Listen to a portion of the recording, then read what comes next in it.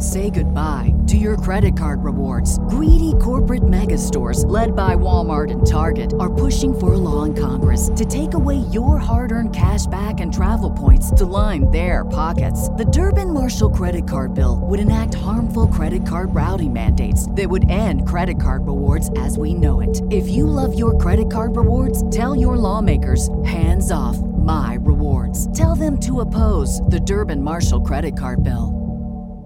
I'm a cake decorator, so I mean this is exactly like Bill Murray saying my dad's a piano mover, and that's why. You know.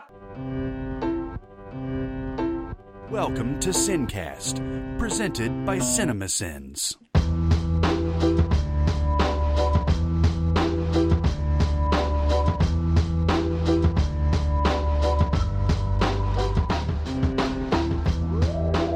All right, everybody, welcome to the Sincast. This is Chris Atkinson from CinemaSins, joined as always by the voice of CinemaSins, Jeremy Scott. What? For a minute there, I thought you were doing a visual hello, and I'm like, the people can't see that. So. I was raising the roof for those of you at home, and and then I did kind of a what kind of thing. Mm-hmm, So that's correct. And from Music Video Sins, Barrett Share. Yay, I'm here. Yay. So we're going to be doing a more regular episode today. We're going to take a break from all the death and destruction from the last couple of podcasts and everything. And I'm sure that the two of you and maybe all three of us have gotten super pissed off about something since then. I feel like I'm taking crazy pills! I'm as mad as hell! You've never seen me very upset. All right, Jeremy, you want to go first because yours is important? No, I want to save mine for the end because it's important. All right. Well, I'll go on and talk about this. We talked a little bit about this in the intro. My original rant was going to be about Justice League leaking on Tom and Jerry because I found that so absurd. But yeah, it's a little thin. And I wanted to talk about this Harry Styles, not Harry Styles, Harry the Prince. Oh, Jesus. I fucked that up. That's from right. the jump. Yes, you do. Harry Potter. I mean Styles. I mean Prince Harry. I mean Harry and the Hendersons. Okay. I want to talk about Prince Harry and Meghan Markle and their very, very famous interview they had with Oprah Winfrey, which, you know, that it kind of came out of nowhere to me. But also, I didn't give a shit because I don't care about sit-down interviews that are carefully coordinated, and I could not give – I'm sorry, English people, but I could not give more of a shit about the royal family. Mm-hmm. I know there are people that are obsessed with them. I know even in America, they're obsessed with the drama and the family and the riches and the palace and all that. And I appreciate that. It just never held any interest to me. And so when this thing came and went, I was surprised by how much footage it was. I mean, almost every post yesterday on my Twitter feed was about this goddamn interview. And I was like, I don't think I've seen something get this much coverage outside of like a natural disaster or something like that in forever. And so at first I didn't care. As I started reading more about it, I realized that I was being dismissive because this is not about the typical goings on of the salaciousness of the royal family. I don't think. What I understand from the interview is that they came on to essentially give her story more than his story, and about how, because if you didn't know, Meghan Markle is biracial. And how she was treated reportedly by the higher ups in the royal family, by didn't name the queen, but did talk about other people they didn't name by name, and particularly about her race, particularly about their son's potential skin color, which really went all over me, and particularly about her mental health issues, because she's been fairly forthcoming about this, that she's had past mental health issues. And I believe at some point in this interview, she mentioned having suicidal thoughts and that they were summarily dismissed. I don't know by whom, but I thought that was an important interview and important information about institutional racism, about institutional indifference to mental health, and no bigger institution really out of history, recent history, than the royal family. So I thought it was interesting to bring up. And now that I'm paying a little bit more attention, I realize that that institution, something that everybody's known before me, that institution is severely fucked up. What do you guys think? I don't understand it because they don't. The monarchy does not have political power, at least in terms of parliament. I'm sure they have plenty of political sway, but I don't understand why it persists. And I don't know enough about it to bash it. I do know that it seemed to me, I watched part of this interview with my wife. It seemed to me that she did draw a line of distinction between what she referred to, I believe, as the firm, which is sort of like the institution, and the actual family members. Interesting. There's a lot of supplemental characters in that institution. There are handlers. There are people behind the scenes, dozens of them. And I believe these are the people who were saying things to her like, what color will your son's skin be? And don't go hang out with your friends. It doesn't look good. What's fascinating to me is the week leading up to the interview, the British media was coming up with all kinds of stuff. It felt like it was a coordinated attack ahead of this interview, ragging on her because she wore earrings that had been a gift from Saudi Arabia and bringing Jamal Khashoggi into it, even though not only are most of the jewels the monarch he owns stolen from some other country, but plenty of other people in the royal family had worn the same kind of gifted jewelry, and they didn't get flack for it. The thing that troubled me the most was the speculation, specifically by Piers Morgan, but by more than him, that her suicidal confession was fake. The insinuation being that how could you have all this money and have this wonderful life? I don't believe they actually were suicidal. I've seen this kind of thing before when major celebrities or famous people have admitted to suicidal thoughts. People are so dismissive. Well, you have it all. How the fuck could you be suicidal? And I'm like, do you not remember?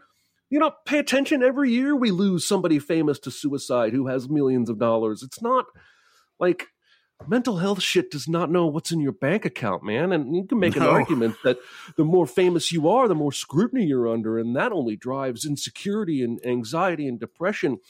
Look at the Britney documentary as the most recent example of where you really saw how that affected her. Yeah, she has it all. She has adoring fans. She has tons of money. But that can fuck with you.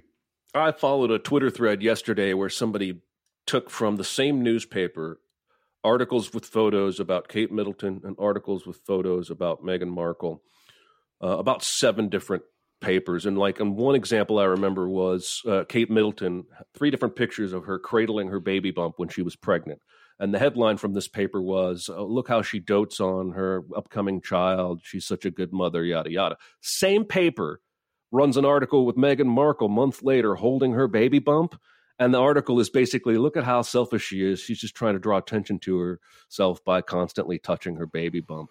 And you can't tell me that that's not inherently racist on some level. You know, probably different photographers, probably different headline writers, probably different journalists, but the same institution wrote about the same thing with 2 different princesses and skewed one favorable. Past an editor, right? Yeah. And so, again, I'm not here to attack your monarchy. I know, you know, we were pissed off. America's already done that. I'm not trying to make enemies, but I don't understand it. And the quick backlash that she might have been making this up tells me she probably was telling the truth about all of it. That's my hunch. It just goes a long way to saying that a lot of people just don't, you don't understand until you've actually experienced it yourself, right? Like the I imagine if you were to go around the world looking for the happiest person in the world, that it's not somebody who's got billions of dollars. Like money. It's some old lady in Japan. Yeah. Yeah. Money can buy you experiences. It can't buy you happiness. It's one of those things like, when you're sitting there, and you're struggling week to week or whatever, and going paycheck to paycheck and everything, it is sometimes hard for you to understand that people with millions of dollars can be depressed and everything, because like, well, I'm struggling and everything. But, some of these people, I mean, you don't really know until you've actually experienced it for yourself. And a lot of times these people who make these criticisms, like your Piers Morgans and everything, who are like, how can this be? Because of, this logic that I've been hearing. I mean, I know this logic's been around forever and everything, but I keep hearing these stupid arguments that are not based in any kind of fact or anything. They're just logic puzzles that don't have any real data attached to them. But this idea that just because you imagine yourself being happy with all this money, you must think everybody is going to be that way or whatever. And the same goes for all these. I mean, there's just a million other different, I don't want to get into the other ones, but like there's a million other kind of little logic puzzles that people throw out at you that like, yeah, I understand on the surface that sounds pretty stupid, but it's not, you don't know until you're actually in that situation. Before, you can't speak on it until you've actually been in this situation to say, this is something that happens. This is something that I need to, of course, Meghan Markle thinks this way because, or feels that she's experienced this or whatever, because, you haven't experienced that type of thing. You haven't been through it. So, so that's my take on it. People, I never thought I would rant about the royal family or even mention them on a podcast, but here we are, and I'm glad you guys kind of see it the same way as I do. Yeah, I mean, I'm sure we would be a lot more informed if we weren't American, and we're, we have our unique perspective on it, but yeah. I'm okay with being uninformed on a lot of this stuff, except for the institutional, I don't want to say oppression, but institutional influence on someone in the spotlight's mental health and potential, life. What I thought was also fascinating, I know we're done talking about this, but she said something, and I'm paraphrasing, about how, I was expecting the life of a celebrity. She was an actress. I've experienced celebrity. I've experienced paparazzi. This is not like that. This is a whole other thing. And it made me feel for her. So anyway, what else do we want to rant about?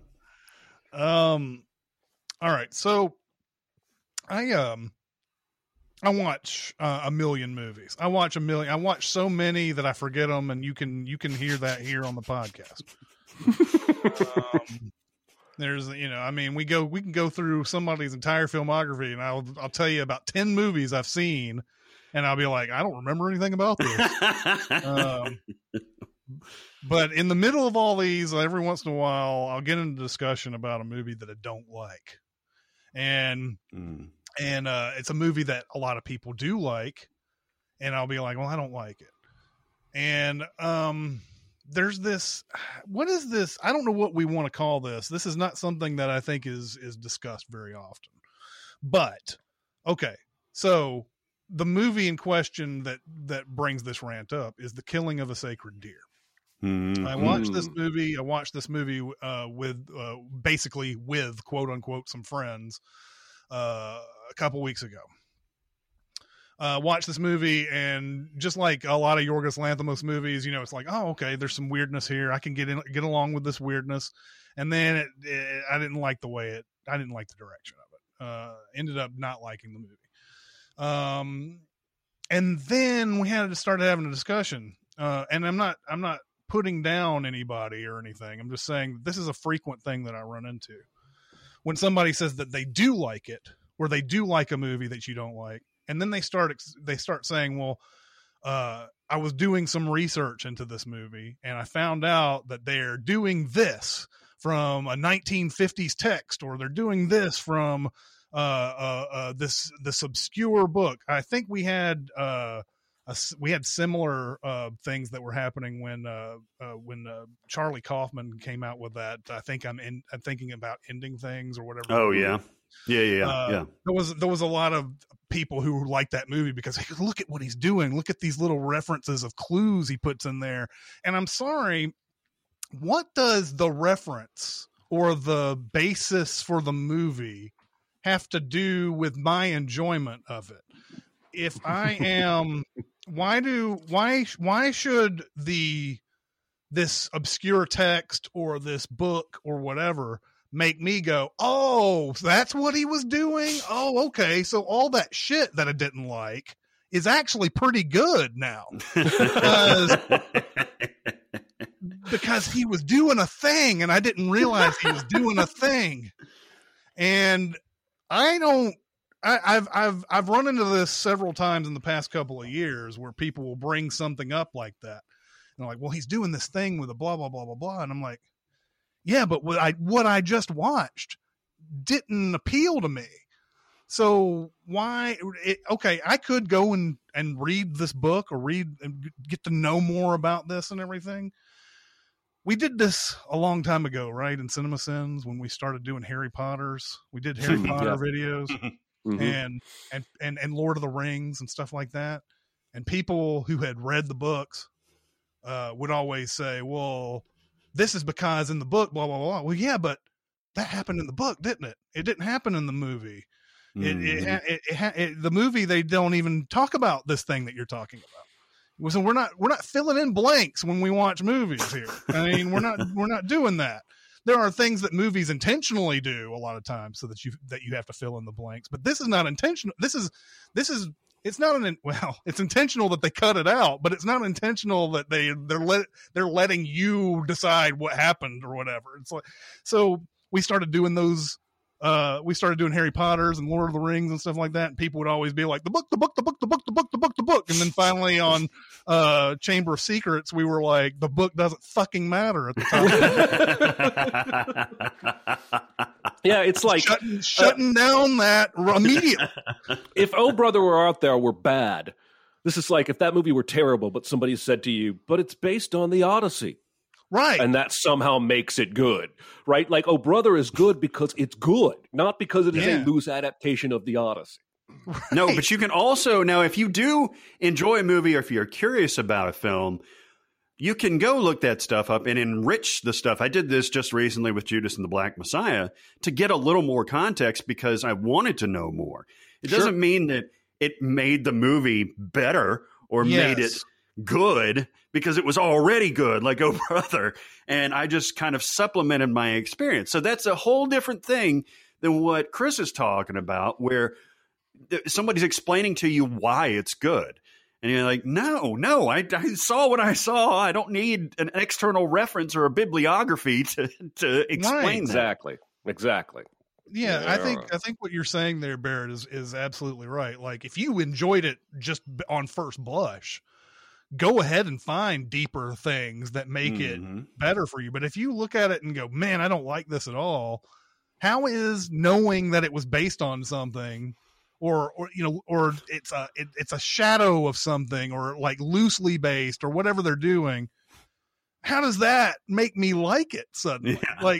Like, am I supposed to be rewarding the movie for making me feel smart that I know shit? And maybe so. Wow. So like, that's the thing. Like I said, I watch millions and millions of movies, and every once in a while, 1 out of 20 will be like, oh my God, that's a good fucking movie right there. And the other ones are like, okay, yeah, I see what they're doing. You go with your bad self. That's all right. I don't, and it'll be, 20 years down the line, I'll be talking about a movie like Possessor, and I'll be like, yeah, man, I haven't seen that movie in forever. I didn't like it. It's all I can say, and then move on. It will get mentioned. So yeah, good stuff. Anyway, that's my rant. I want to rant about Spam. Spam. The delicious meat substitute. Yes. Although, yes. I just want to speak directly to the Spam brand for a moment. Uh-oh. What are you doing? What are you doing? What are you doing? I saw a commercial 20 minutes before we podcasted. I didn't even have a rant for today, but this is the new Spam commercial. The tagline is, "Don't knock it till you've fried it." Like fried it in a pan. What are you doing? What are you doing? You committed so much to the rhyme, you insulted your product at the beginning of your tagline. Don't knock it. Who the fuck are you advertising to? Don't knock it. This is specifically targeted at people who don't want to eat your nasty shit, right? Don't knock it until you fried it, right? Like, they're trying to do like some kind of cocky shit, right? Like there's this, I think I mentioned this a dozen times, that old terrible ad, because I don't remember, I think it was Buick, but some car company, and their ad was drive everything else first. And I thought that was badass, because they're basically saying ours is the shit, but you won't know it if you don't drive the crap first. So Spam is trying to do something like this. Don't knock it until you fried it. And what sucks the most is that Spam is doing fine. 12.8 cans of Spam are consumed every second. It's sold in 44 countries. In Hawaii, it's a delicacy. They're doing fine. What they should have done, once Spam became the name of unwanted email shoved down your inbox's throat, they should have rebranded in English-speaking countries. That it's very easy to do this. Carl's Jr. and Hardee's were the same brand in America for decades. They just had different names in different regions because people knew it by something else, right? Lay's chips in America are called Walker's chips or crisps, over in the UK. This happens all the time. So if you're popular in Hawaii and China, then keep calling yourself Spam there. But in the mainland, if you're trying to target people who don't want to eat your nasty shit, why don't you come up with a new name and a new branding of your product, right? And then roll it out to those people as something different. It wasn't like the slogan before this was any better. I misquoted it previously. I thought it was sizzle pork and meat, but it's sizzle pork and which is a terrible tagline. Yeah. And then their website is like screaming at you 6 simple ingredients. And I want to go through these real quick. First ingredient. I don't know. The first single. No, this is fine. The first simple ingredient is pork with ham. Now, that's pretty fucking vague. And it's more than one thing. Pork, pig's feet, could be called pork. So the fact that you're telling me the first ingredient is pork with ham, you have to throw the ham in there so that I'm not too fucking scared of the pork. The vague pork is frightening, so you throw it with ham. There's ham. You know ham. Ham, you're familiar with ham, right? And then they throw salt, water, potato starch, sugar, and the last one's my favorite, sodium nitrate. Everybody's favorite. Yes. One serving of Spam has 57% of your daily intake for sodium. One serving. One serving. It sounds delicious. There is so much wrong with this product and its branding. I just beg you to listen to reason, man. Come up. Now, they do have like a light version. They got like 100 different kinds of Spam now. They got pumpkin spice. Do they really? Spam. Yes, they have pumpkin spice Spam. But lovely Spam, wonderful Spam. Spam. I can't help but think there's one of these outfits that does their own marketing. They don't outsource to like an ad agency or anything, and they think that they're smart enough. We know our product best. And I'm just telling you right now, don't knock it till you've fried it is one of the worst slogans I've ever heard in my entire life. And rant. Yeah. They should just play that skit, that Monty Python skit, where it's like, spam, eggs and bacon and spam. We will need a lot of spam, and spam with extra spam. Yeah. That's the reason that we call email you don't want spam. God. All right. Does anybody have any recommends and warns? Totes Amazeballs. They're great. It won the Academy Award. Oh, for what? For best movie ever made.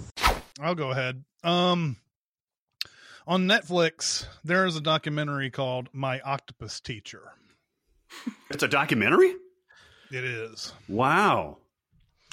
And it is about a guy who dives in a South African kelp forest, and he starts observing, and he's taking video and everything, and he runs into this octopus, and obviously the octopus is scared of him and everything, but the first thing that he notices that's very strange that makes him want to keep going down there is he notices this it's like this boxy looking thing on the bottom, sitting on the bottom of the ocean floor, that's all like seashells and stuff, just like all like glued together, it looks like. And it's really weird. And he's sitting there looking at it, and he's like, even the fish come by and don't know what the hell is going on. The fish are coming by and they're like, what is this thing? They're like, all right, what the fuck is this? I'm a fish. Yeah, exactly. And suddenly you see this thing full of seashells just sort of explode, and an octopus flies out of it. And he starts going down. He tells us he didn't realize it at the time, but this was the end of a drama that he had come to late to the party. So he didn't know what this was about, and he didn't think he ever would figure out what it was.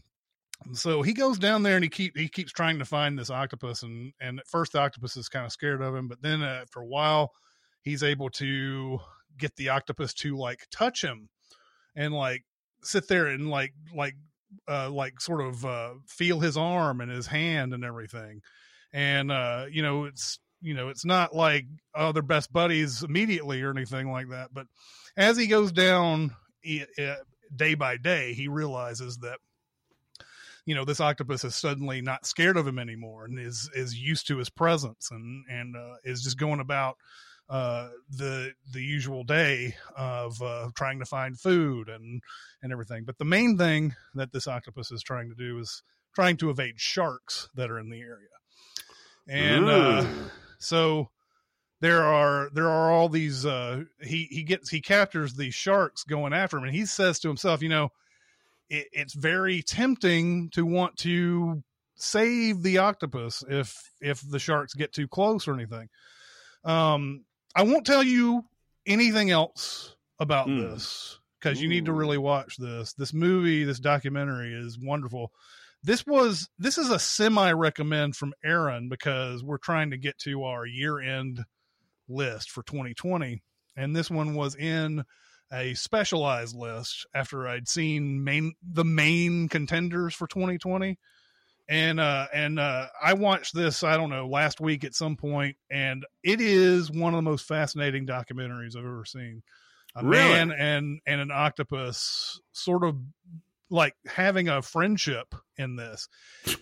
You can't really deny from what you see on the screen that there is some sort of kind of like acknowledgement between these two species here.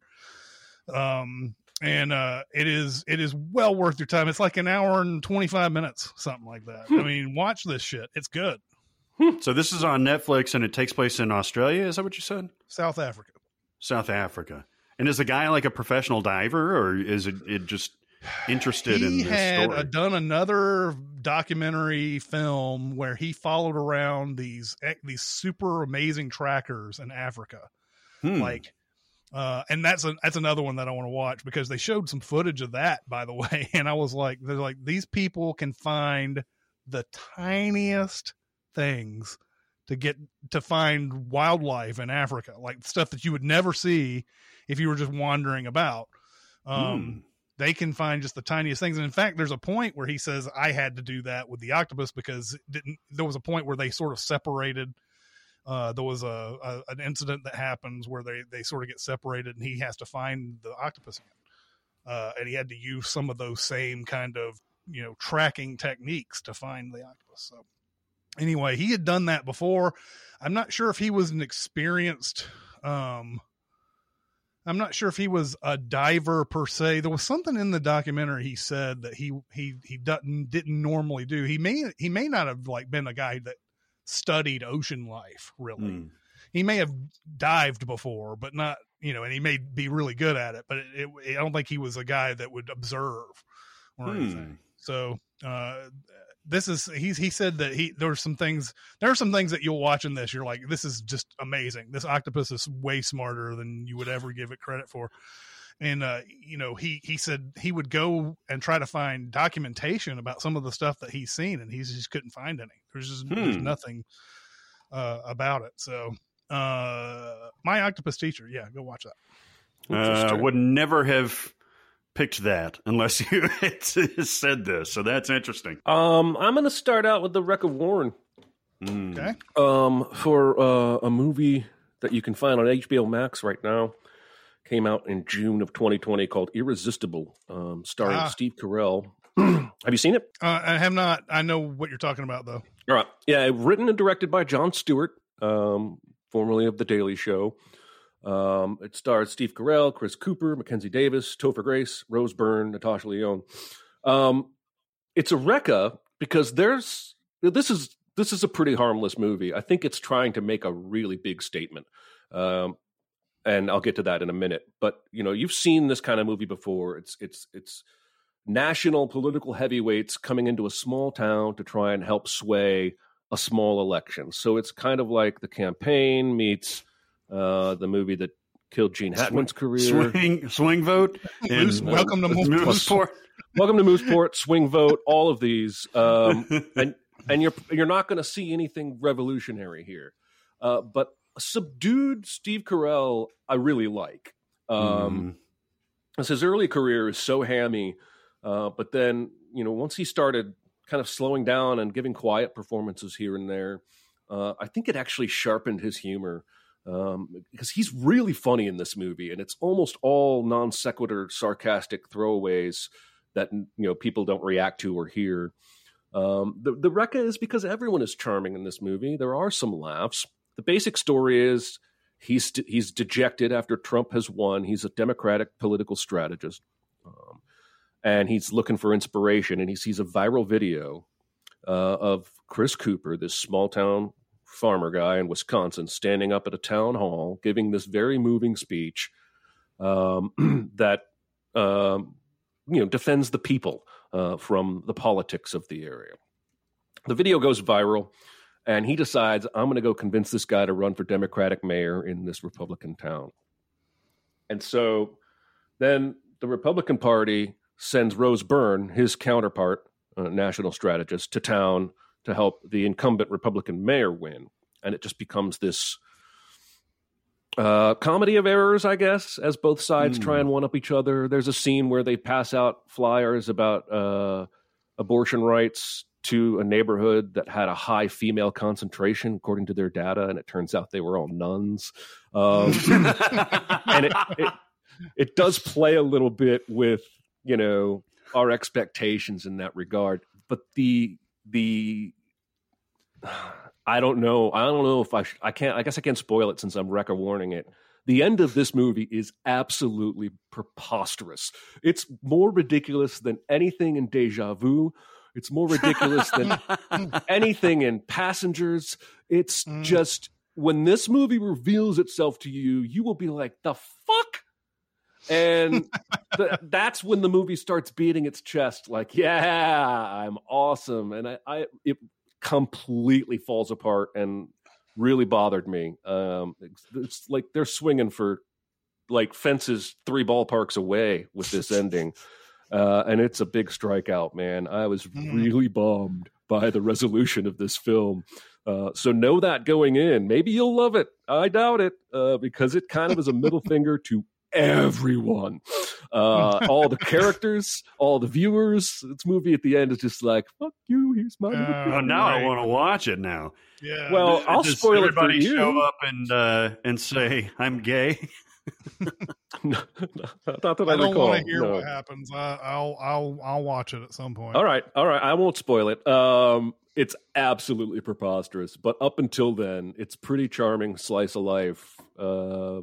Fish out of water kind of dealy deal. There you go. Yeah, I actually had that on my list, and there was just something about it that did not want me to click on it. So Yeah, but I may just skip to the end. Because you've explained everything. Well, if you skip to the end, it won't make any sense. But no, that's true. More power to you. That's what I did with Serenity.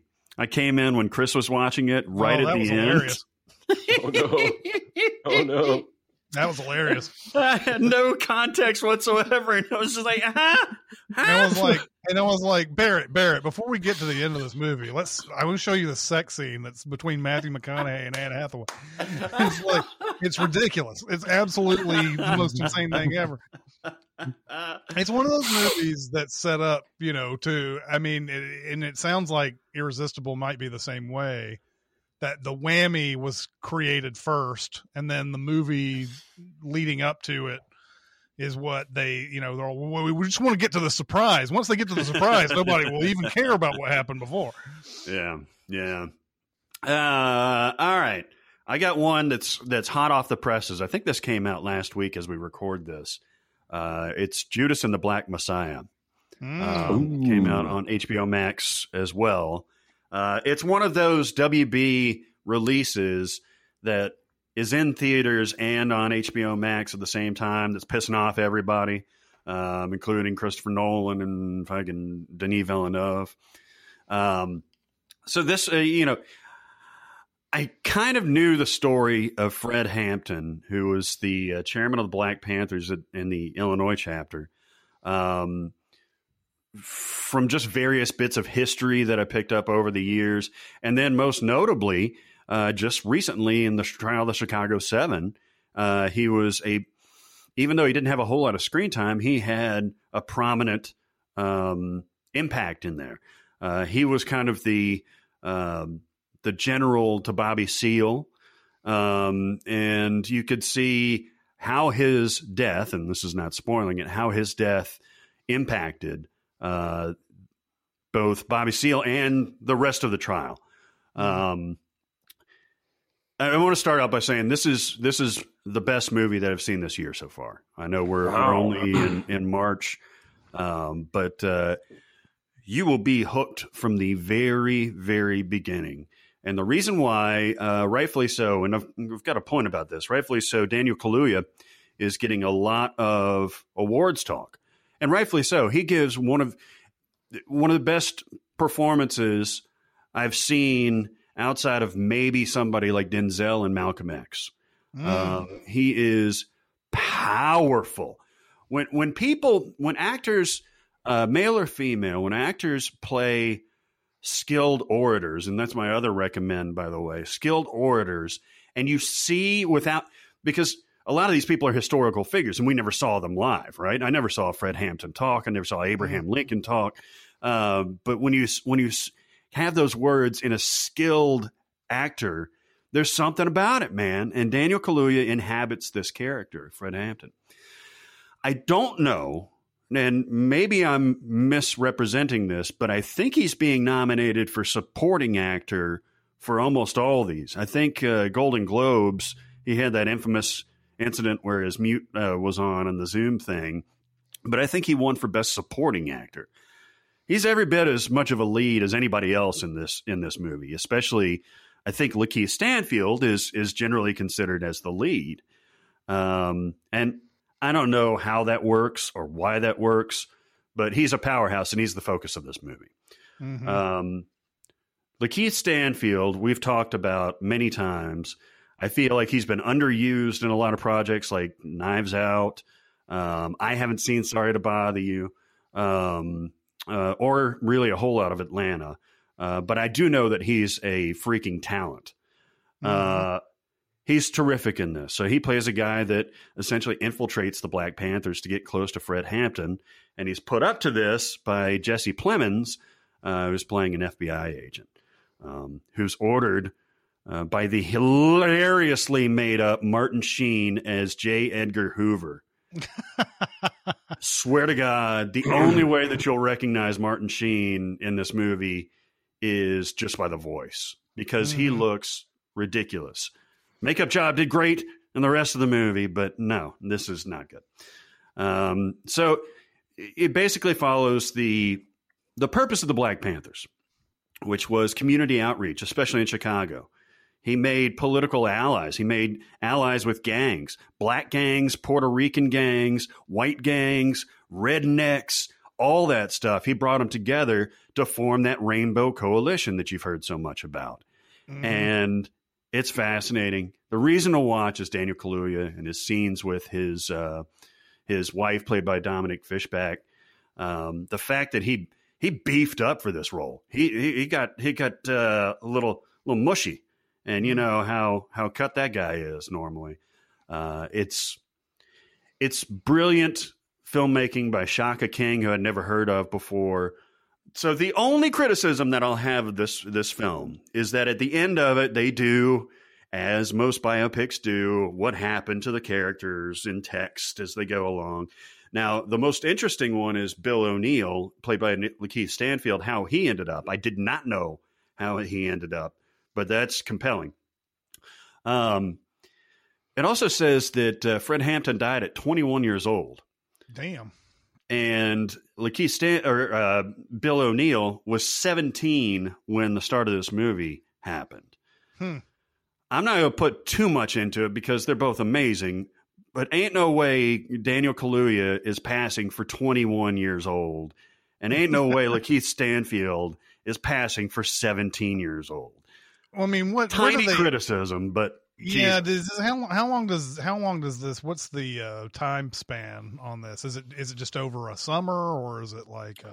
No, it's over because he does go to jail for a period of months before he gets let out. So probably over the course of a year or somewhere around. So it's not years and years. It's not like they were trying to get somebody who would be the age that they are now by the time that they end the story or whatever. This reminds me, by the way, this happens all the time. They do this shit. It's incredible. In Goodfellas, where De Niro walks in for the first time and Ray Liotta's like, he must have been like 29 at the time. And you're like, fucking De Niro doesn't look, he's 29 years from 29 maybe. It's like his character in The Irishman, like trying to be like a Billy Badass when he's 76 years old or however old. Right. So, I mean, they do this. I mean, I guess it's understandable. They want these particular actors because they feel like they're the ones who can do the job the best. And you know, they don't want you to know that whole thing about do they even mention the age in the movie? They do. Yeah, it's in that final coda. Oh, wow. Is that he died at 21 years old. And okay, but they don't do almost it made me laugh because it's not funny, obviously. Right. But I was like, what? Are you serious? Yeah. But yeah. It's a very small complaint. Kaluuya, I think, is born to play this type of role. I don't think I've disliked anything he's done. He was the best part of Widows, I think. Mm-hmm. He was probably the best part of Get Out. And I mean, he's just a powerhouse. I think he's fantastic. Yeah. All right, everybody, it is time to talk about Mubi once again. Yes, Mubi. You know, this service has gotten better than it was when we first started talking about it. I agree. There was a time when, and this was great, but it was a time when, you know, they would have a movie a day and they would have movies that would last for a month.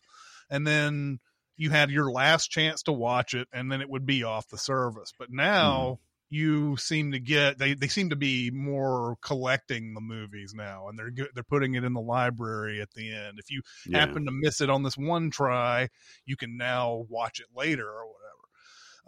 One of these movies that I got to watch that's on there right now is Yorgos Lanthimos' Dogtooth.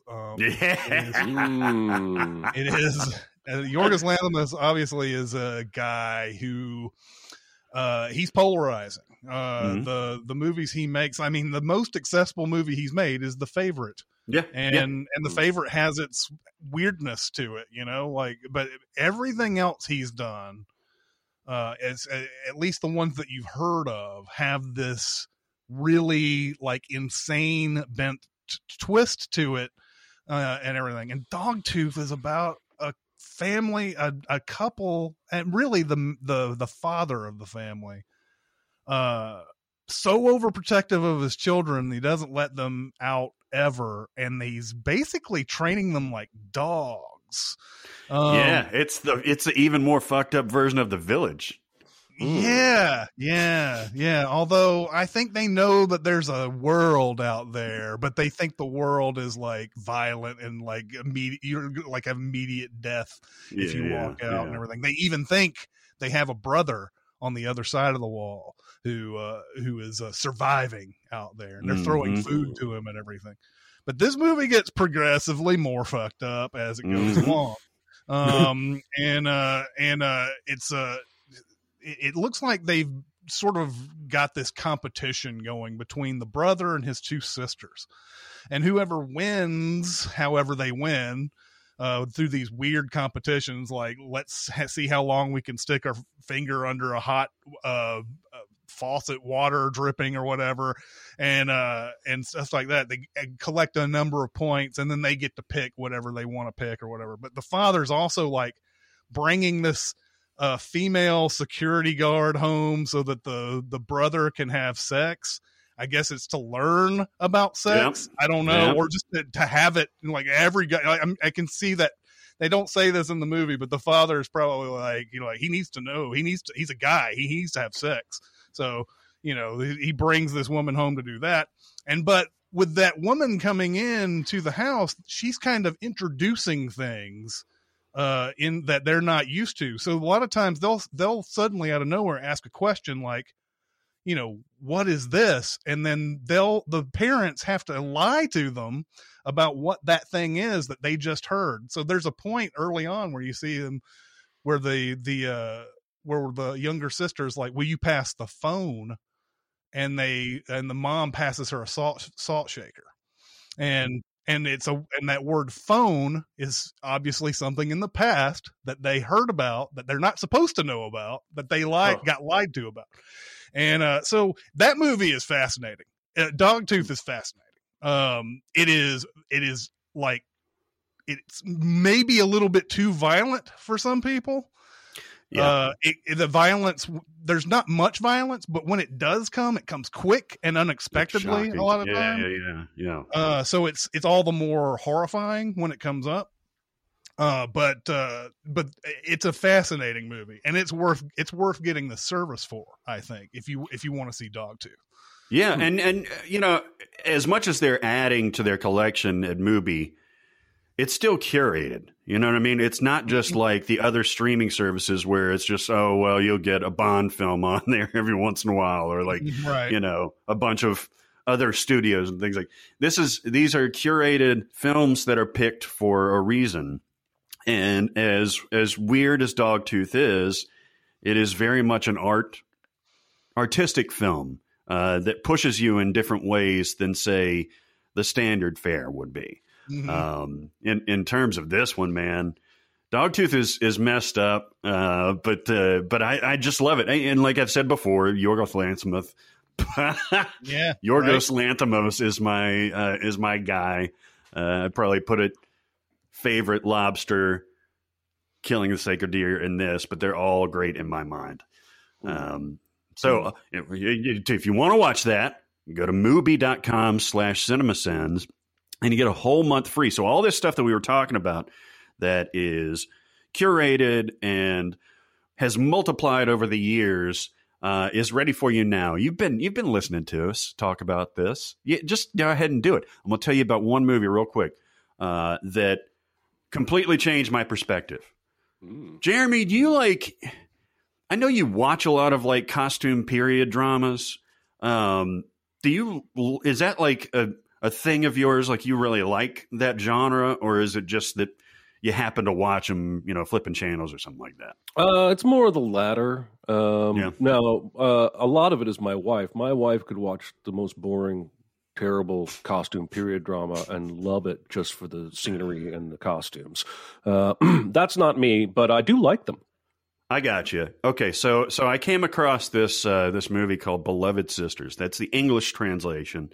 It's a German film directed by this incredibly prolific director, Dominic Graf, who I'd never heard of before. I hadn't heard of anybody that's in this movie. It looked interesting. And what's really weird to me is there's something about some of these films that catch your eye. This movie's almost 3 hours long, and that's usually a non-starter for me.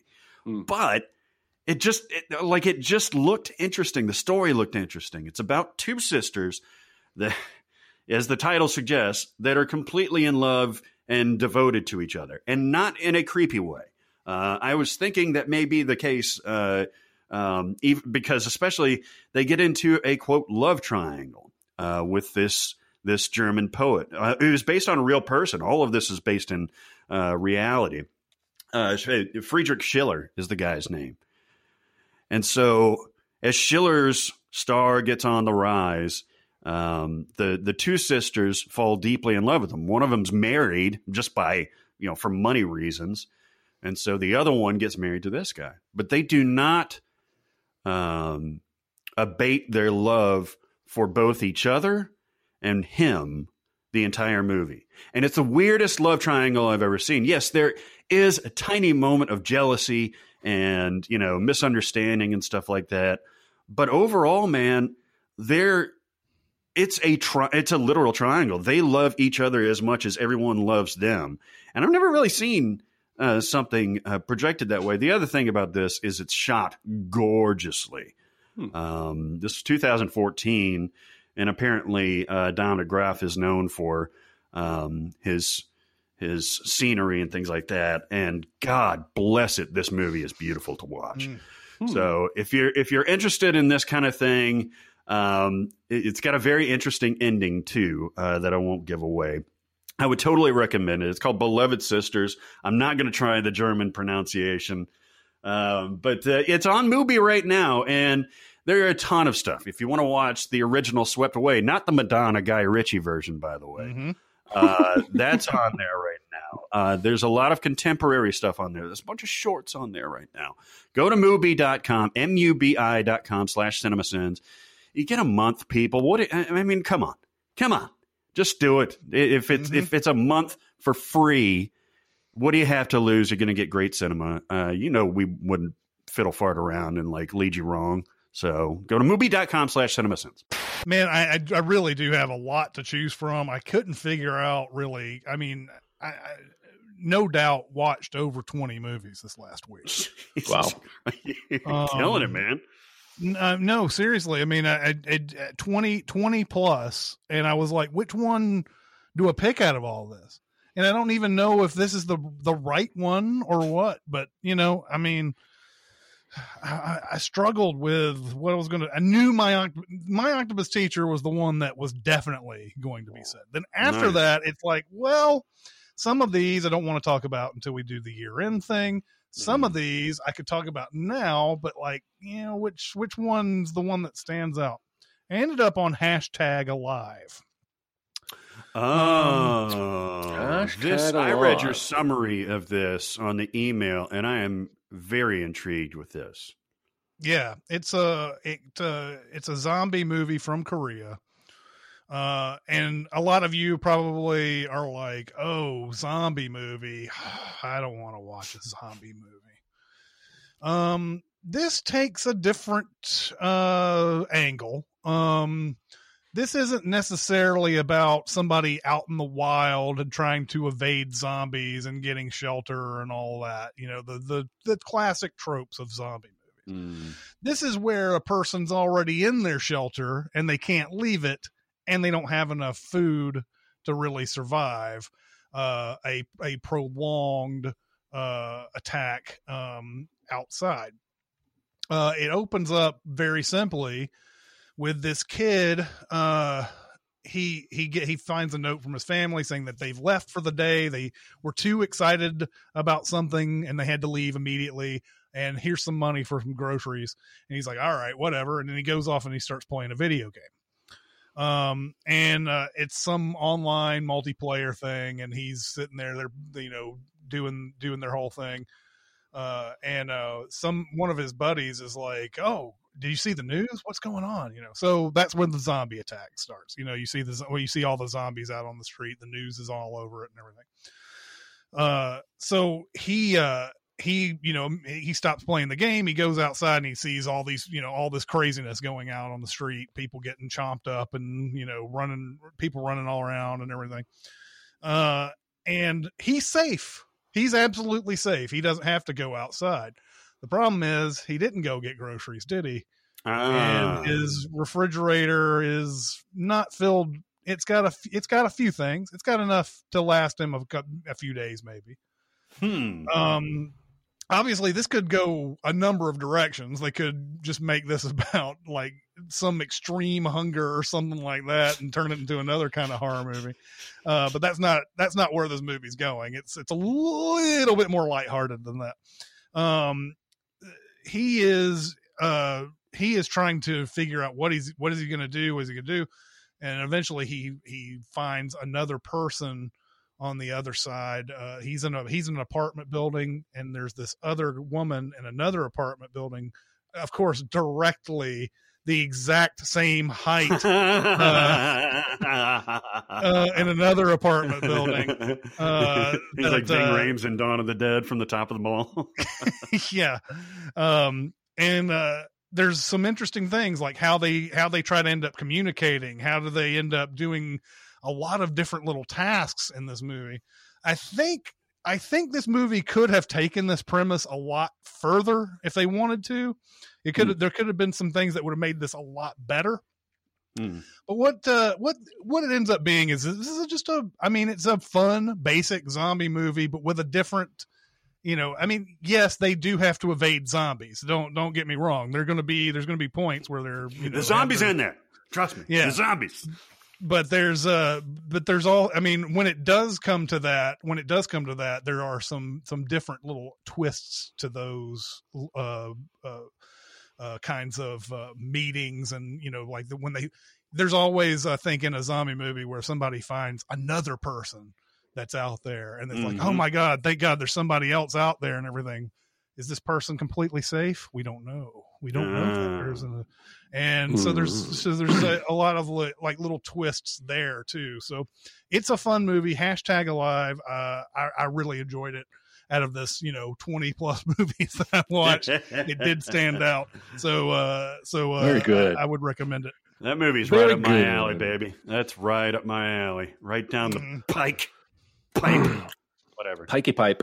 Say goodbye to your credit card rewards. Greedy corporate mega stores, led by Walmart and Target, are pushing for a law in Congress to take away your hard-earned cash back and travel points to line their pockets. The Durbin-Marshall credit card bill would enact harmful credit card routing mandates that would end credit card rewards as we know it. If you love your credit card rewards, tell your lawmakers, hands off my rewards. Tell them to oppose the Durbin-Marshall credit card bill. I'm going to take a rec-a-warn and turn it into a recommend with caveats. And I said caveats, not caveats, because I'm exactly not important. The movie is from 2018 called American Woman, and it stars Sienna Miller. And I had never heard of it, and hilariously thought I was clicking to watch some sort of Lenny Kravitz documentary or something. I gotta go. I gotta get away. Directed by Jake Scott, who directed Welcome to the Rileys, which we talked about a couple weeks ago, and a movie late 90s called Plunkett McLean. But other than that, it's a lot of video shorts. This movie is a recommend because of the performances. Sienna Miller is not somebody I have ever considered a powerhouse actress, and that may say more about me than it does her, simply because I haven't seen a lot of her work. You didn't see G.I. Joe Rise of the Cobra. Oh, yeah. But when I've seen her, it's in stuff like that, and I never think of her as like an awards contender, and she's fucking awesome in this movie. The movie takes place over a long time, I think 16 to 20 years. It starts out with her, and she's a single mother with a 16-year-old daughter, and the 16-year-old daughter has her own infant son. One of the caveats I'm giving you in this movie is it's depressing as hell, and it will make you sad. I think it will also make you happy in certain ways, but basically this entire movie is just beating her up left and right. So the first thing that happens, she's already a single mother struggling with 2 small children, but then her 16-year-old daughter goes missing. After panicking, blaming it on the ex-boyfriend, who's the father of the little child, we jump ahead in time, and now that's a cold case, and the boy is 7 or 8 years old, and she's raising him, and she's being encouraged to date. So she dates a guy, and he's abusive, he's a dickhead, and she stays with him because he provides for them. So there's more turmoil and tragedy. She finally gets rid of him, and she starts dating Aaron Paul. Oh, look at him. And he's great in this movie, and he's finally the nice guy that she's never had in her life until he cheats on her. It's just keeps hammering this poor woman left and right with trials and tribulations, and I think the victory is that she survives and still has the will to go on. And the movie ends with her and the now teenage grandson deciding they need a new town. They're going to leave this place they've lived forever, and they go off down the road. Wait, the daughter doesn't get found? Well, yes. I don't want to spoil it. Oh, okay. But it's not happy. And again, that's tragic, but it's just one of many tragic things this woman has had to overcome. And I think what the movie is saying is that in small ways and big, a lot of American women are overlooked by society and face struggles similar to this all the time. And I was pretty moved by it. I found it very dark and sad. And I don't think the pacing works with the spread out over 16 to 20 years. Every time it time jumps, felt frustrating to me. Almost like this could have been a show or a mini series where we saw more what was in the gaps. But her performance blew me away, and that alone, I think, is reason to recommend it. So there you go. Sienna Miller is one of those. I'm the same way about her. I've never. There's one performance I remember where people basically said she had arrived, and that was Factory Girl, and I had seen that. She plays Edie Sedgwick in that. Yeah, she's awesome in that. Yeah, she's awesome in that. And so, but then, like, it seems like Sienna Miller, it doesn't get prettier than her, but she seems to be like a chameleon in a way. Like every time I see her, I'm like, she seems familiar. Who is she? Yeah. And that was the way it was when you see her in American Sniper, and you're like, oh, I know I've seen this girl before. Where is it? What is it? And then the credits roll, and you're like, oh, that was Sienna Miller. Yeah. So she tends to do that somehow. Yeah. I don't know what it is, but I feel like she's got it in her to be like an awesome actress and everything. It's just a lot of times she seems to really blend in. Yeah, she's also in an excellent movie called Interview with Steve Buscemi that I would recommend to you guys. It's really, really good. She plays like an actress that he has to interview, even though like he's used to doing like presidential interviews and stuff like that. It's really good. Steve Buscemi directed it. So yeah, I would totally recommend that. Well, you've seen Layer Cake, right? Yeah, but yes. that was another one I saw long ago. I gotcha. American Woman. All right. I'm going to make mine quick because we've talked about this movie before, but I had a rediscovering, and I want to get to some questions. And it's Lincoln. All right, Steven Spielberg's Lincoln. Oscar bait. What was it? 2011, 2012 that it came out. And it was nominated. No. Sorry. It was nominated for a bunch. And I think Daniel Day-Lewis won for best actor, right? He did. So this movie is also very long. It seemed long. Well, it's 2.5 hours. Anyway, it came on right after Grudge Match. Yeah. Jesus When I was Christ. watching it the other day. As you And it pulled me in. I know we've talked about this movie, and maybe you guys are higher on it than I was, but I put this movie, kind of down in the subpar post level of Steven Spielberg movies. I think this movie is awesome. It's not what you think of when you think of Lincoln. He's not up there doing the Gettysburg Address or anything like that. But what he does is it tells you how he communicated, and it's it's weird to say, very Jesus-like, right? Mm-hmm. He tells stories. That famous scene in the it's not in the White House, but that famous scene where he goes to get tea, and he tells the story of the guy that goes into the bathroom in England and sees the picture of George Washington.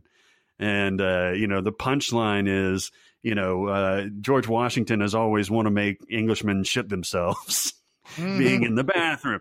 And you see the playfulness of Lincoln. You see the political savvy of Lincoln.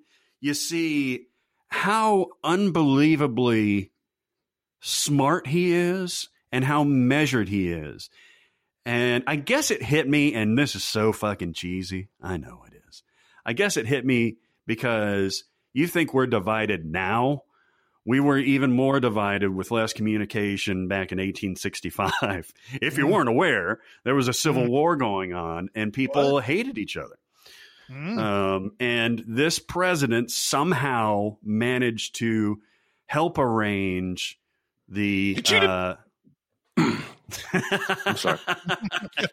help arrange the surrender of the Union or not the Union Army, the Southern Army, Confederate Army, and also to keep the country together. And God, it gave me a little bit of hope, I guess. And it really did amaze me how it was paced. I know it's a little bit long, and there's a Joseph Gordon-Levitt that I don't think needs to be in there. But not at all. No, but like it's very, very impressive how they pulled this off, and especially obviously Daniel Day-Lewis is fantastic at everything, but this shot to like his upper echelon performances to me. I think he's great. I don't know if I will ever like this movie, but I respect your enjoyment of it this time around. The main takeaway for me is still, I mean, I'm glad it gives you optimism. It depressed the fuck out of me to know that even Lincoln had to cheat and do some underhanded shit in order to get slavery abolished. Like, really depressed me that this guy I'd been told was a hero had, according to this movie, done the same kind of bribing and threatening shit that goes on. I imagine it has always gone on in all forms of government. Arm twisting and whatnot. All the James Spader subplot stuff is very amusing and very like, I like that part of the movie, but like I came away with the movie thinking he was more flawed than I thought before. I like that. You're right. Yeah. I get it. I get it.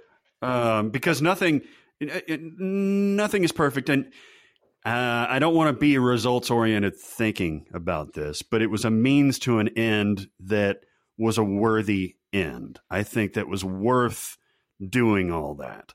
Now you can't debate the end of slavery as a worthy end for anything. But, no, I'm not. I'm just saying. I'm not saying you personally. Wouldn't it have been great if we could have banned slavery because we had the votes, because it was the right thing to do? Yep. Obviously, it was historically it was the right thing for him to do to have done that, but it's still murky. It's murky, man. It is. It ain't pure. It's it doesn't set up a happy ending. Yeah, there's like a rah moment when who was it? The one senator that's like, fuck it, let's I vote aye or whatever. Yeah, it historically it's not a super happy ending. Well, and also not only did he have to cheat to get to that point, as we find out with the Juneteenth holiday and everything, it took until June until Texas got they got the word about it. Like, yeah. that's fucked up on another level. Yeah. Yes, it is. And all the Jim Crow stuff, obviously, too. That was part of the negotiation with the Confederates. Oh yeah, you know?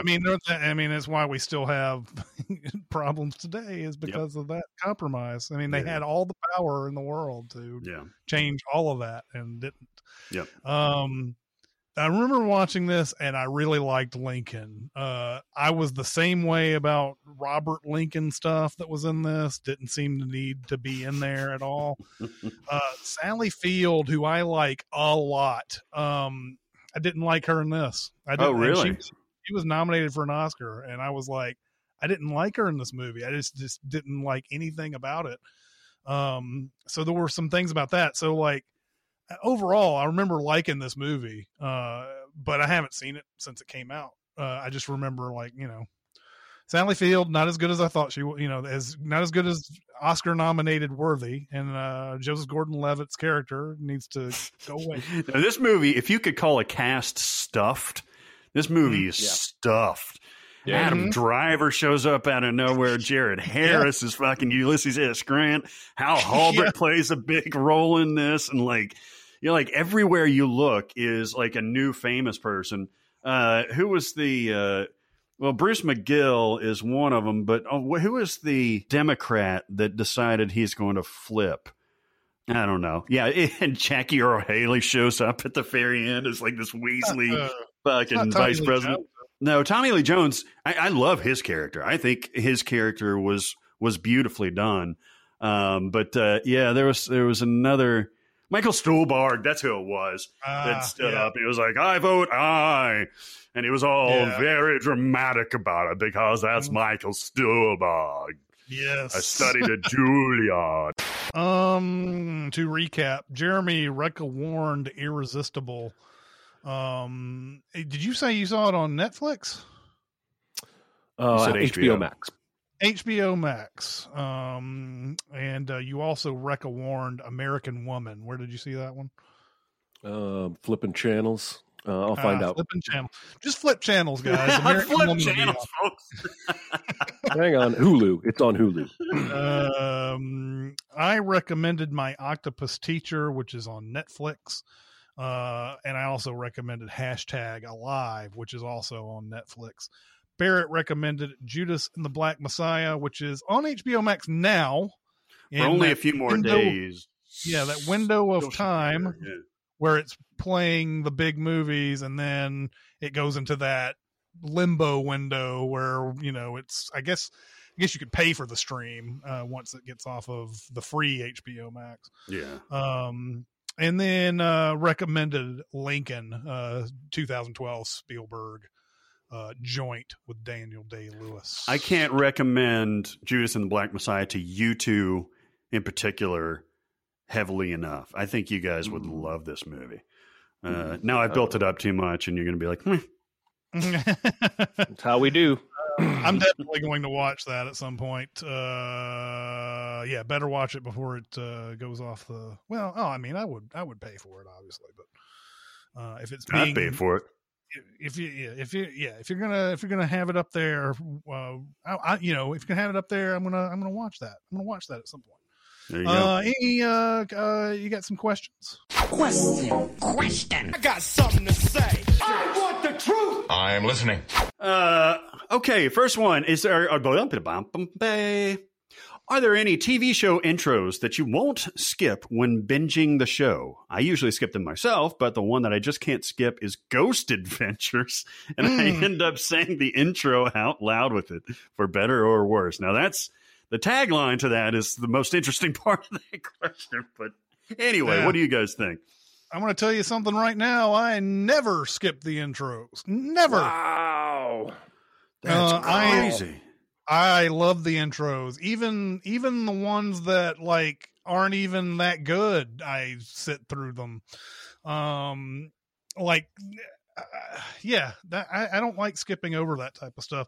And I think the reason why is maybe because when I was a kid, a lot of my like bedtime ritual was the 10 o'clock or the 9 o'clock shows or whatever. I would see the opening intro of something, and that would be my last thing that I could watch before going to bed or whatever. So I, knew a lot of these intros to some 80s TV shows. But I don't know, man. I love intros. I just love them. Wow. And if you and I have watched TV with people where they forward through the intros, and I always like, well, I'm the guest here. I guess I'll. Well, there's that, and then of course on the streaming platforms, I think all of them have a skip intro option, at least after the first one. I remember The Undoing, fucking show. The Undoing after that first one. Had the skip intro after that, and I sure did because it was long and stupid. Well, sometimes you skip an intro because they couldn't get the rights for the song, and so like my wife hates the Dawson's Creek intro on streaming services because it doesn't have that Paula whatever song on it. Where have all the no? I don't want to wait. I don't want to wait. All right. Yeah. What did you say, Paula? Who? I don't know. Patton, Poundstone, some Paula. Paula Poundstone. Absolutely. No, wasn't it Natasha Bedingfield who did that? No. It's it was Paula something. It was Paula Cole. Paula Cole. So there's some kind of I remember looking it up a long time ago when she got mad about it, but there's some kind of rights kerfuffle where they don't have the rights to that song. And I think there's actually like a few episodes or one season where they have that song on streaming, and then the rest of the seasons have this other bullshit song my wife absolutely hates, and so she skips the intro because of that. I never even thought about that. But if you were to ask me what my favorite one is, there's several that I enjoyed sitting through. But the most, I would say one of the best is one of the most recent is Stranger Things. Yeah. That is good. It really, really gets me in the mood to watch that show. Although I don't know, like that show started to become a little bit more, what would you call it over the next few seasons? Even though it was fine, there wasn't any. It didn't seem like there was any real danger to anything. No, it got a little more goofy. There's a lot more of the slapstick humor between the fuzzy-headed kid and Maya Hawke and everything. Just a little campier. And it was fine. But there is something to that Stranger Things intro. It's very retro. It's very nostalgic and everything. That's what a lot of movies in the 80s would do with their titles and everything. They would have that same font. They'd have that electronic, all that going on. And there's something about it, but, and it goes on like forever. Like if you're a person who hates intros, this is a skip for you. But every time it comes on, I'm like, yeah, all right, time to watch some Stranger Things, and I just let it go. I just let it run. Awesome. I wish that was me. I really do, because I think I'm just too much of a cynic, and I want that 10 seconds so that later on in life, I've piled all those 10 seconds from intro skipped into like an hour or something. Nice. But the one that your deathbed be like, I got that final hour. Got an extra hour, you bitches. The one for me that I'm settling on was Band of Brothers, which I watch probably once a year, usually whenever HBO has it on Marathon, which tends to be around things like Veterans Day. Days where we're honoring our military. It's one of the best miniseries ever made. But what I love about the intro is its own perfect piece of score. And you've got some images from the show, but it's just score, and it's that it's really moving. And I felt like the combination of that emotional score, and then every episode went right into score-free interviews with the real people for about 30 to 40 seconds before they would flash into the episode. There's something about that combination of events that I feel that sets me up perfectly for the episode. It gets me in the right frame of mind. It gets my emotions soaring, then reminds me these are real people I'm about to watch. So that's one I never skip. I usually skip them all, I will admit, but that one I don't. It's interesting. You both kind of have a derivative of like, this gets me in the mood for a show. And I think that's the best you can hope for if you're doing one of these opening title sequences, right? It's just like, is this necessary? Game of Thrones famously, of course, did this, where there's actual narrative pieces in that, if you want to pay attention to it. I have two, and I think good reasons for both of them. One is Breaking Bad. Okay, the down, and that's it. A dramatic entrance. That's it. And man, I'm gonna watch that every time. There is an option to skip that on Netflix. I don't even know if it's still on Netflix. But I'm like, first of all, that's like 5 seconds long, and I understand that you could save 5 seconds and get an extra 50 minutes at the end of your life. But what the reason that this is, you mentioned a cue, Chris, like right before you go to bed. I never watched Breaking Bad in real time, so I always binged it. And that shit would run together, man. Like each episode going into the next one, because it's so addictive to me that I never stopped. The only thing that told me that there was differentiating an episode was that opening. Because when I heard the don't, I was like, oh, that's a new episode. Okay. It's been 8 hours on the couch. I should probably stop this. But I also love the twanginess of it. I love the sinister notion of it. And it's great. It's kind of like a Morphine song, right? Like a Morphine guitar riff. You know? That's a wild pull. Yeah, you're right. Yeah.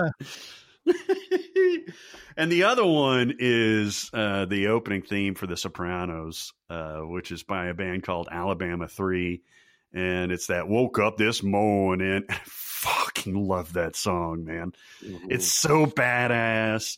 My ex-girlfriend used to have it on CD, and we would play it all the time for whatever reason. It's just one of those songs that I love. I hated her, and I hated her car, but I love that song, and I could listen to it. One of the only score-based songs that I could listen to outside of the actual thing. And that credit sequence was balls, too. I used to play that song on Lightning 100 as just a song.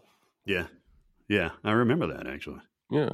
I also like that intro because it shows him driving, and you're just like, there's not even any pretense that this is New York Mafia. Like, this is Jersey through and through. Like, it sure is. Don't misunderstand where we are, people. Because, it shows him being a badass, but then it's like, New Jersey Turnpike this way. It's like...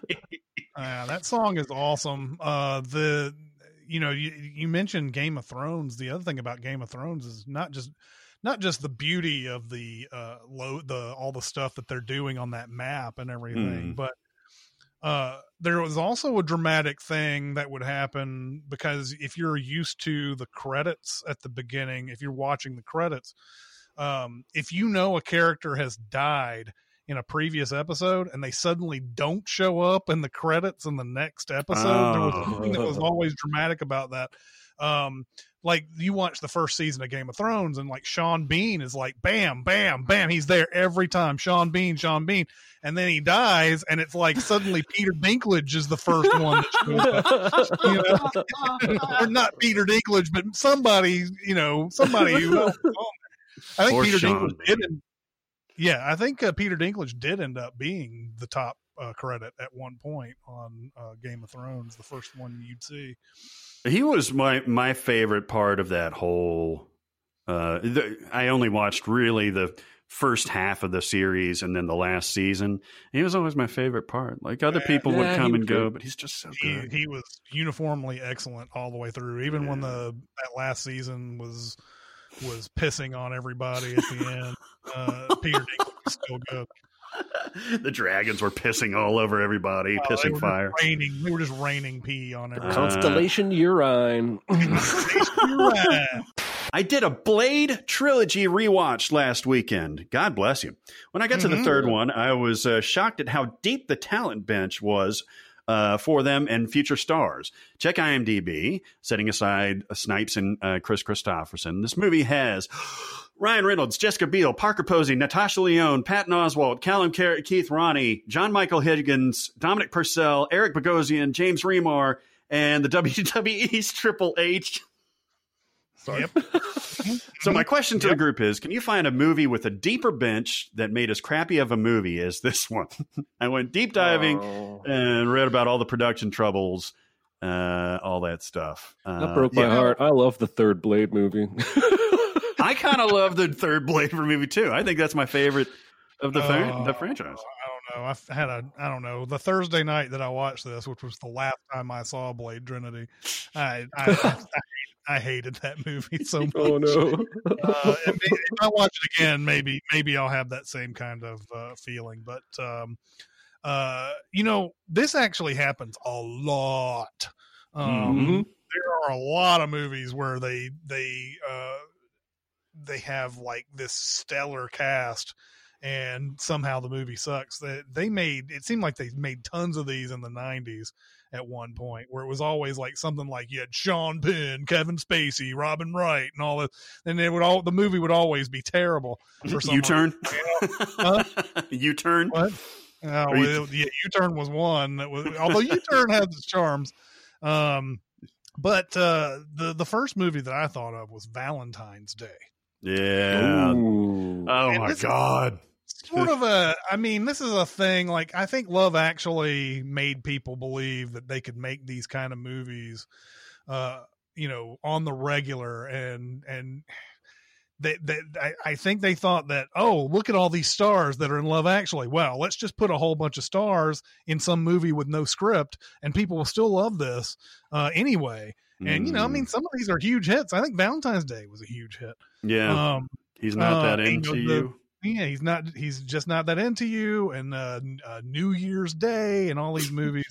But Valentine's Day has Julia Roberts, Emma Roberts, Jessica Alba, Jessica Biel, another Jessica Biel, by the way, Queen Latifah, Kathy Bates, Bradley Cooper, Jamie Foxx, Patrick Dempsey, Anne Hathaway, Jennifer Garner, Topher Grace, Shirley MacLaine, Ashton Kutcher, and the Tay-Tays, Taylor Swift and Taylor Lautner are both in this too. Wait, Topher Grace is in that? Yeah. Oh, I didn't. I sent that movie and I forgot Topher Grace was in this. Because Ashton Kutcher is the main guy, right? The really annoying. Yeah, let me look this up real quick, just in case I fuck something up. No, you're probably right. I would totally believe it. Topher Grace is in Irresistible, by the way, which I recommend. No, Topher Grace is listed for Valentine's Day. Nice. Maybe he was wearing like a prosthetic or something you didn't recognize. But anyway, the that movie is bad. It's really bad. And Bradley Cooper's in that. He's just not that into you too. Fucking A, man. Yeah, he is. Yeah, he is. Fuck? Paycheck Bradley. I go with Pearl Harbor, which had a lot of famous people in it at the time, but has a few people who have since become famous. So I'll rattle off these: Ben Affleck, Josh Hartnett, Kate Beckinsale, Jennifer Garner, Tom Sizemore, Jamie King, Alec Baldwin, John Voight, Cuba Gooding Jr., Michael Shannon, Dan Aykroyd, William Fichtner, Sean Gunn, James Gunn's brother, and sitcom favorite Ted McGinley. All of them are in Pearl Harbor. Jeez. Yeah, and that's a bad movie. That may be. Yeah, you think that's the worst Michael Bay movie? No. Worst Michael Bay movie. Can't possibly be, because there's at least decent action in a couple of spots in Pearl Harbor. Pearl Harbor has a great trailer. It does. Yeah. Trailer with the kids playing baseball and the planes flying low over the hills. And you see the bomb perspective as it goes down and hits the ship and all that. What's the worst Michael Bay movie? Let's do a whole podcast on that at some point, because I'm sure I can find something worse than Pearl Harbor. Well, Bad Boys 2 would be up there. One of the latter Transformers would be up there. Oh, yes. That was a blank spot. He's directed all of those, hasn't he? Yes, he has. So the most recent one is the worst, the one with the fucking King Arthur, Anthony Hopkins bullshit. Yeah, it was like, was it The Last Night or? Yeah. Knights of the Round Cybertron. Did he may have not done I know he didn't do Bumblebee, but he did all the other Transformers. So, and Bumblebee was pretty good. Yeah, I know Bumblebee. Yeah, Bumblebee's pretty enjoyable. Yeah. All right, I'm going to come out a complete left field for you people. It is a 1999 American comedy film called 200 Cigarettes that nobody remembers. I remember this. It's New Year's Eve in like 1981, and there's a bunch of people in New York going to a party and going to clubbing and doing New Year's stuff. Totally forgettable. It's a bad, bad movie. But listen to this cast, especially given 1999 standards. Ben Affleck, Casey Affleck, Dave Chappelle, Elvis Costello, Angela Featherstone, Janine Garofalo, Gabby Hoffman, Kate Hudson, Courtney Love, Jay Moore, Martha Plimpton, Christina Ricci, and Paul Rudd. That cast is awesome. But that movie blows. You guys have seen this, right? I never saw it. I remember the poster. Yeah, I saw it when it came out. It's a good poster. I didn't like it. Yeah, but it seemed like, and it's going to end up, there's only like 3 or 4 or something, but it seemed like there were so many movies coming out around that time that had cigarettes in the title. Yeah. And it was so fucking pretentious, man. Coffee and cigarettes. 200 cigarettes. Like, it's these screenwriter things like, hey, I smoke a lot of cigarettes. That's really story worthy somehow. Mm-hmm. And they write that shit. Mm-hmm. So anyway. Cigarettes and heroin. Mm-hmm. Yep. Sorry. That wasn't a movie. No. It probably is. I bet I could type in. I bet I could type in cigarettes and heroin, and something close would come up at least, if not that exact title. It stars Billy Crudup. Yeah. Oh yeah. And he directed it somehow. He directed it, produced it, wrote it. Is there a supporting character in a movie that you wish had more screen time or didn't get killed off too early? I recently rewatched The Long Kiss Goodnight. Excellent idea. And was kind of sad when Brian Cox was killed. His part was so fun and hilarious with the amount of time he had on screen, but I wanted more. Yeah. I when I was trying to answer this question, I was like, I know there's like several that fit into this category, but I couldn't think of them right off the bat. But one of them I thought of was George Carlin in Jay and Silent Bob Strike Back. Nice.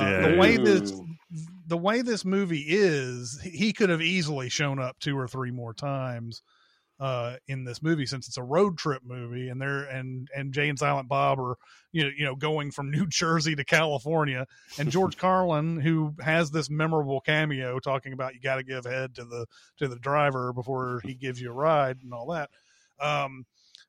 He could have shown up at least 2 or 3 more times. Now that movie is chock full of talk about a lot of people, a lot of comic talent, and everything just show up in that. Will Ferrell, it becomes the Will Ferrell show for a while in that in that thing. But I think it would have been nice to have a little like an aside every once in a while, like, "Hey, I see you guys are coming. We're in the same place again. Amazing," that type. And he just does something else funny or whatever. So yeah, George Carlin in that movie would have been fun. Excellent, excellent. I'm gonna go with Freddie Miles and Talented Mr. Ripley. This is the Philip Seymour Hoffman character, who gets 4 scenes in the movie, 5 if you count a location change. We meet him when Jude Law and Ripley go to Rome for the first time, and they're eating, and he mentions him, and then literally Freddie Miles drives up, "But ciao, Bella! Don't you just want to fuck every woman once?" And they embrace, and then the next scene is they're at a record shop, and he's in there listening to records with Jude Law, giving the stink eye to Ripley, and then Ripley goes sightseeing, goes home alone, wakes up the next morning, and Freddie Miles is there and says, "I want your job, Tommy. You eat Dickie's food, you wear Dickie's clothes. It's all paid for by Dickie's dad. If you quit, I'll take that job." The next scene, they're on the boat.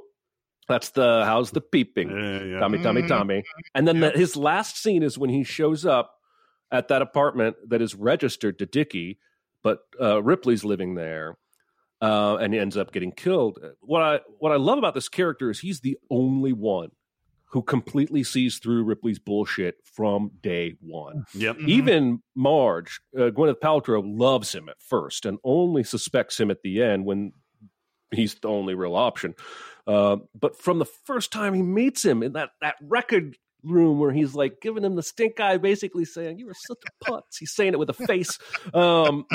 And I love that about him. And I like to believe, don't tell me I'm wrong, but I like to believe they shot more scenes with Philip Seymour Hoffman's character, because I feel like Tom needs more Freddy in his life. Now, the detective comes in after that, and he sort of unsettles Tom a little bit. But Tom basically has it easy. He sure for does. most of this. Like, Lucky Mr. Ripley. He is not as talented as he is fortunate.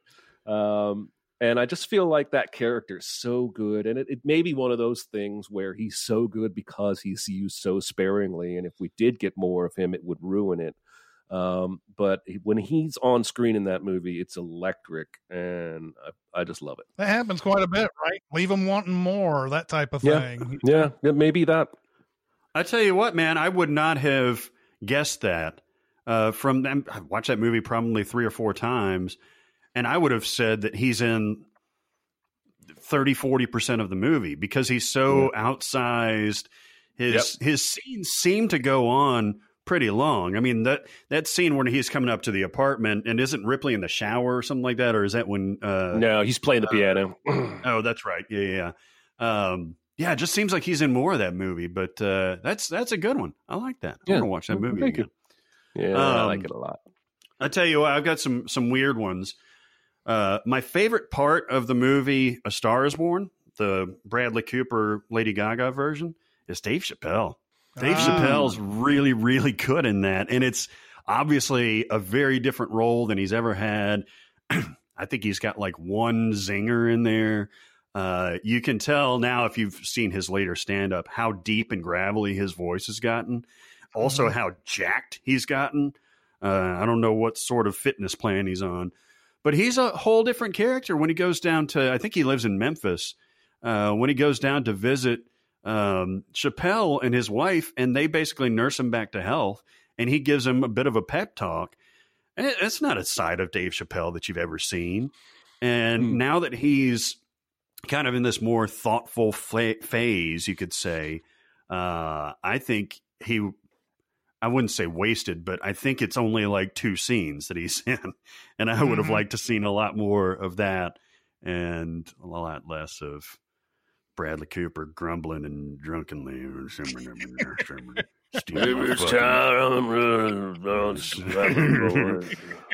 my fucking voice.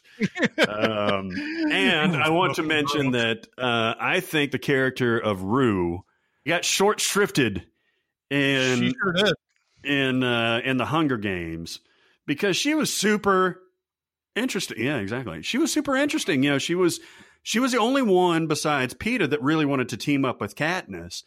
And she was also shown to have like actual skills instead of Peeta with his fucking ice cream frosting thing that he does to camouflage, which is some bullshit. I want to see Rue and Katniss on that trailer thing at the end and teaming up to be badasses. But I'm sort of conflicted about. She did. I'm kind of conflicted about it because my gut reaction is that it's kind of manipulative to the audience, but then at the same time, I feel like it helps set the stakes for the audience.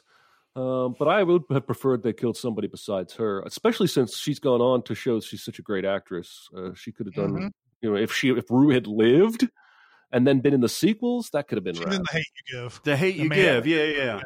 I think, and obviously, the book was written by Susan Collins long before, but like I think you've set up Peeta so hard to be a protagonist that I think they could have killed him and had the exact same outcome with a better character going forward in the series. But what do I know?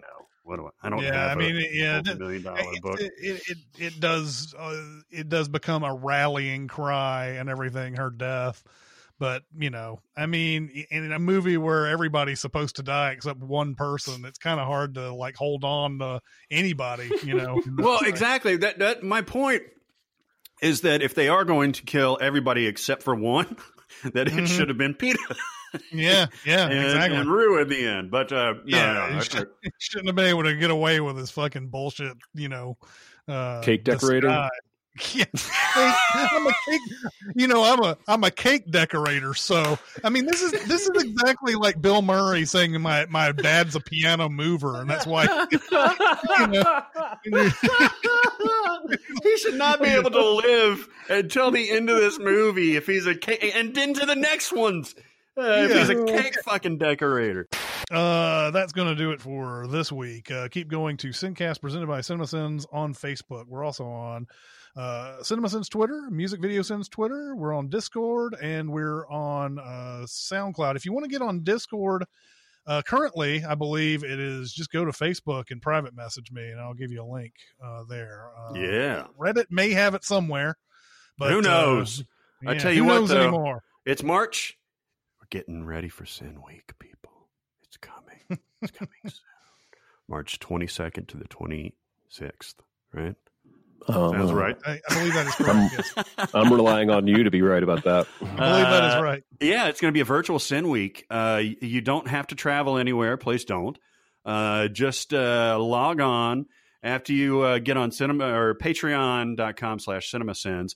Sign up at any level, and you get access to 3 bonus videos. That means 5 for the day or 5 for the week. That would be a lot. 4 different panels, all kinds of fun stuff. And you get to hang out with us. And isn't that the best gift of all?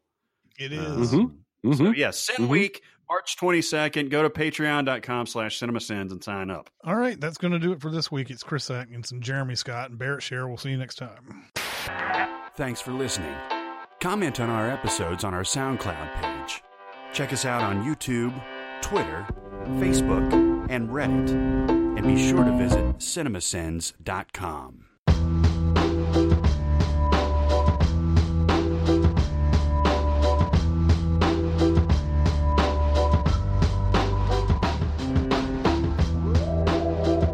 And the punchline, of course, is wrong hole. He's telling this to a Japanese guy, though. So there is no punchline from Masa. So he's just smiling and nodding the whole time. Like, can you imagine a joke like that where they're saying something in your language and you're like, yeah, all right, what's the big fucking deal, bitch? Yeah. That's like when that dude at trivia from Germany used to show up all the time and like you trying to explain why that's what she said was a joke.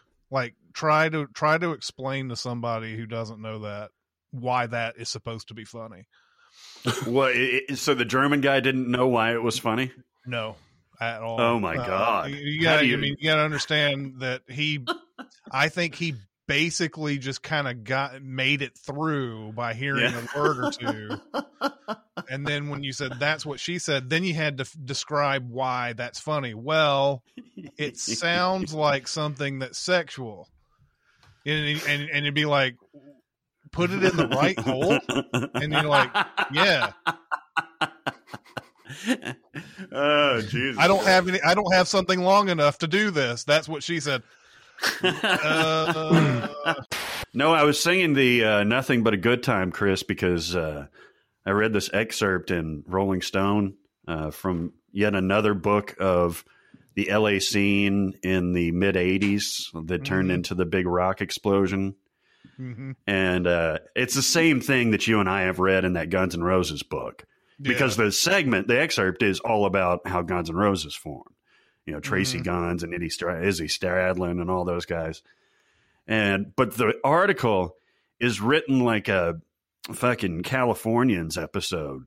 Where they're like, really? We went up to the Troubadour and like we went down south by Franklin Street and Axl was living up in like the West Hills and we had to take the 5 all the way over there to get to the Roxy. Like, God, there are some articles. I don't know if it's the article's fault or if it's the people telling the story and like the interview's fault or whatever. Yeah, this is an oral history, so I think it is their fault. But like, there are some articles that you read and you're like, and it's like Anne Hathaway comes in fastidiously to the cafe where I'm sitting enjoying a cigarette. And you're just like, that doesn't fucking matter. No, it could be 5 words. Nobody cares. Fastidiously. It's like that Goes Wrong show where they add extra adjectives to make the runtime. Yeah. I know the Whiskey Lounge and I know the Troubadour and stuff like that, and I know that stuff pretty well. Like anybody else reading this article is just gonna be like, the fuck are they talking about? Yeah, no. Franklin and Elm Street? Who the hell cares where the fuck that is? Yeah. Or like, we played the Garazi and then we went over to Cander's Deli. Yeah. Jesus Christ. It's the same thing as if you were to try to tell anybody something that's going on in a Nashville neighborhood or whatever. Went over to Green Hills and then, went down the Natchez Trace and, I mean. Well, dude, I'm getting to the point where I don't even know where people are talking about. Like fucking when Kevin was telling where they're moving and it was like WeHo or something like, I know where WeHo is, but it was something else that he said, and I was like, they started making up neighborhood names for like 2-block areas now, and I don't like it. Like every time I read about a new restaurant in the Gulch, I'm like, well, been nice knowing you. I'll never fucking go there. Yeah, the traffic and then the line out the door. The Gulch is just it's a deal breaker for me. I'm not going fucking there. Yeah, same here. The Gulches was one of those it was I don't think I even knew that was getting built when it was getting built. Yeah.